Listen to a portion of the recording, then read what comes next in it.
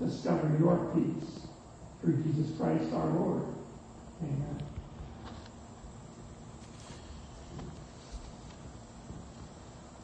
Our first scripture comes to us today from the book of Genesis, chapter 2, verses 1 to 3. And as I read these various passages to you, listen for God's special word to you.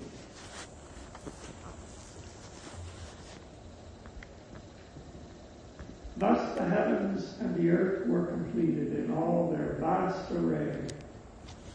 By the seventh day, God had finished the work he had been doing. So on the seventh day, he rested from all his work.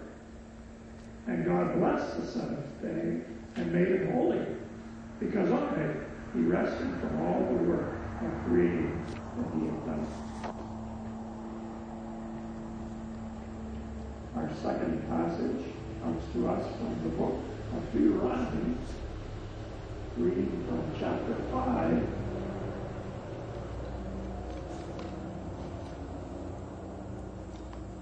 verse 6 and verses 12 to 15.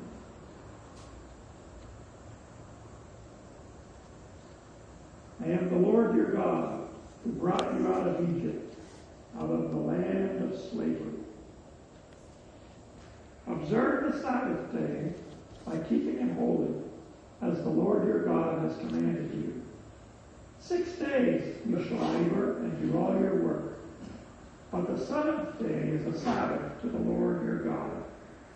On it you shall not do any work, neither you, nor your son or daughter, nor your manservant or maidservant, nor your ox, your donkey, or any of your animals, nor the alien within your gates, so that your manservant and maidservant may rest as you do.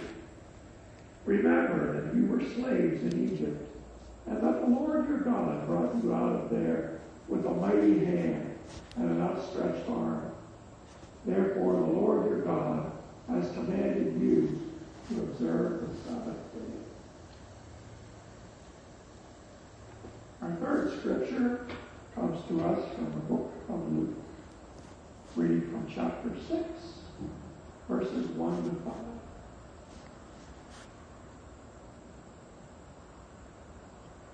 One Sabbath, Jesus was going through the grain fields, and his disciples began to pick some heads of grain, rub them in their hands, and eat the kernels. Some of the Pharisees asked, "Why are you doing what is unlawful on the Sabbath?" Jesus answered them, "Have you never read what David did when he and his companions were hungry? He entered the house of God, and taking the consecrated bread, he ate what is lawful only for priests to eat. And he also gave some to his companions." Then Jesus said to them, "The Son of Man is Lord of the Sabbath." This is the word of the Lord. Thanks be to God.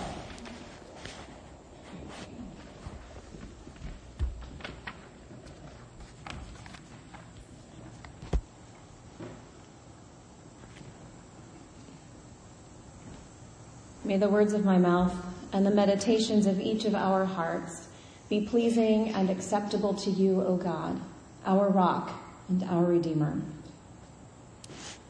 There is still slavery in the world today, but most of the slavery in the world today is either well hidden or it's happening far away in another place. Our country has a history of slavery, but that was a long time ago, and none of us sitting in this room were there to see it firsthand. So it can be hard for us to imagine what life must have been like for the Israelite people in slavery in Egypt. We can get small glimpses, perhaps, by reading accounts from slaves in other times and places, or by watching movies or looking at art that imagines the horror the people went through there. But we'll never fully understand it. I'm not sure why the slides went all the way back to the beginning. It was physically grueling work that has been imagined by some that perhaps the Hebrew people helped to build large monuments like pyramids or palaces or other government structures. And they would have had to do so by hand from scratch. They would have had to make bricks, cut stone by hand, haul that stone from the quarry site to the building site. They worked day in and day out under the cruel eye of their Egyptian taskmasters. And so, as might be expected, they were exhausted. Many of them probably didn't know what it felt like to not be exhausted. It was physically exhausting, and I'm sure it was emotionally exhausting as well to be working day in and day out for nothing more than a slave's room and board.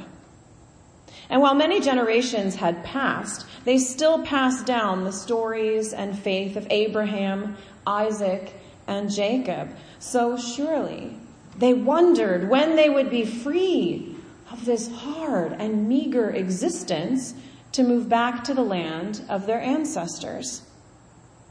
So finally, after Moses leads them into freedom and they're headed back to the land they had only dreamed of, God gives them some guidance as to how to live their lives. They needed this, first of all, because they're human, and we all need this guidance, but also because they had been immersed in someone else's culture and worldview for so long. They needed a reminder of what God's community looks like. So God begins by establishing who is in charge, who the world is created and established by. They've been living among people worshiping many gods, and this was an important reminder that there is only one true God. But then, before moving from the first treat God like this commandments, or act like this in your relationship with God, to the treat people like this commandments, there is this interesting one that is on the surface about loving God, but it's also about loving neighbor because it talks about other people. And it's also about loving self. There is a commandment about self-care. I can only imagine the emotional and physical fatigue that came from this lifetime of slavery and hard labor, followed by the exhaustion after fleeing Egypt, walking through a dry sea, watching the army that had been chasing you drown in that same sea that had just been dry, and then beginning the hard desert journey back to where they were headed. So God says, whoa, slow down. Even I took a break from creating after making all the things you see around you. You're pretty full of yourselves if you think you don't need a break sometimes too. Rest is a gift. It is a gift to be able to say to oneself, you know what? Today is for rest. Today is the day that I recharge. That was probably really difficult for those people who had literally grown up overworked. From day one, it was work, work, work. That was who they were. That was their identity. But God said to stop, rest, take a day to refresh your relationship with God. Make sure everyone around you is able to take that opportunity as well. And for crying out loud, stop working for a day. Our bodies, minds, and spirits are all connected. You cannot separate them. And when one of those is unhealthy or exhausted, it negatively affects the whole person. Now, by the time Jesus rolled around, this commandment had become a super weird and legalistic thing. There were all kinds of nitpicky rules about what you could and couldn't do on the Sabbath. And one of those rules was about harvesting. Because they weren't supposed to be doing any work on the Sabbath, Jesus and the disciples shouldn't have been harvesting on the Sabbath. Except what they were doing could hardly be classified as harvesting if you think about it. They were literally just grabbing heads of grain as they walked through a field. And this was perfectly legal to grab some grain from a field. There were provisions in the law that people were supposed to share a bit of their harvest with others so that nobody went hungry. So they weren't in trouble for stealing. That was not the problem that the Pharisees had with this. They were in trouble for taking the time and the effort and the work to grab a tiny bite of food as they walked through a field. Because that was work, and you can't work on the Sabbath. Jesus' response here is really key. First of all, he points out that God's law was never meant to be so rigid that it hurts people. Even King David and his men ate sacred bread that was meant for the priests because they were freaking hungry and there was nothing else to eat.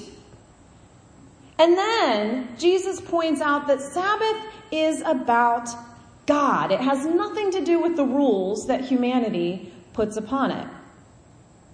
Jesus refocuses us from the letter of the law to the spirit of the law. Because if the law is hurting innocent people, there's a problem in the way we are using it. Now, I want to take a moment to circle back a few weeks in our series, because it's important to remember a couple things about the commandments in understanding this one in particular. First of all, remember that they are about covenant, they are about relationship, not about crime and punishment. They are about relationship with God, relationship with others, and especially in the case of this one, even our relationship with self. This is key because most of us struggle to find health in all three of those relationships. Many of us don't feel like we can get much traction in any of those three relationships. Second, we must remember that the commandments are all interconnected. Every single one of them affects the others. You can't just pick out one by itself. And finally, they are not just about individual behavior. Remember that the commandments were given to an entire community. This idea is so important that eventually this community that was given the commandments develops practices of confession, but not just confessing individual sins. More important to them was the idea of confessing the sins of the community. There is a reason that in our liturgy we always have a prayer of confession that everyone says together the sins of the community, the things that we are all participating in, and then we set aside time for individual confession. Dear Pastor, what does this have to do with Sabbath? I'm glad you asked. You are all sitting here on Sunday, the day that is, for most Christians worldwide, marked as the Sabbath. Congratulations, you are well on your way to a successful Sabbath keeping today. Some of you might go mow a lawn or cook a meal or even go shopping today, and that is fine. For many people, mowing the lawn is a type of rest. It is life-giving. It's physical work, but there is the satisfaction at the end of having a neat yard, which can be life-giving and restful. And if you have a job in which you don't do much physical work can be relaxing and rest-giving and fulfilling and can help to balance our body, mind, and spirit to bring us that shalom, that wholeness. For others, cooking a meal is a joyful gift to the people around them. I think cooking is work and I absolutely hate it, but others love it. So go for it. Sometimes we need a break from the crazy busyness of our lives to sit down to a meal together, or to restock our refrigerator, or to go pick up that thing we've been forgetting to get so that our mind can rest that we have it. The key is if those things are life-giving or not. If they are making you more tired, go take a nap instead, or read a book, or watch a movie. But if those things make you happy and bring wholeness to your life, go with grace and enjoy. Even Jesus and his disciples picked grain on the Sabbath because they were hungry. Sabbath is about wholeness, not about a list of things you can or cannot do. But as we continue our exploration of the changing world around us and the ways that we can offer comfort and rest to those around us, how can we be church in the community? How can we bring God's covenant love and promises to the people around us? I want us to look more today at the community aspect of Sabbath than the individual aspect. In Deuteronomy, God says nobody should be working on the Sabbath, and that they should not ask others around them to have to work on the Sabbath.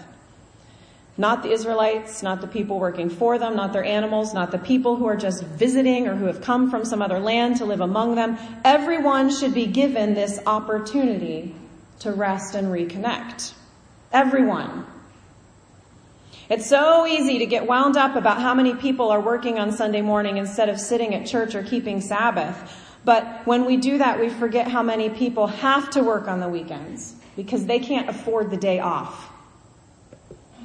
We forget, this is according to the Economic Policy Institute, a family of 4, they estimate, needs to make about $78,000 per year to live comfortably here in Pittsburgh.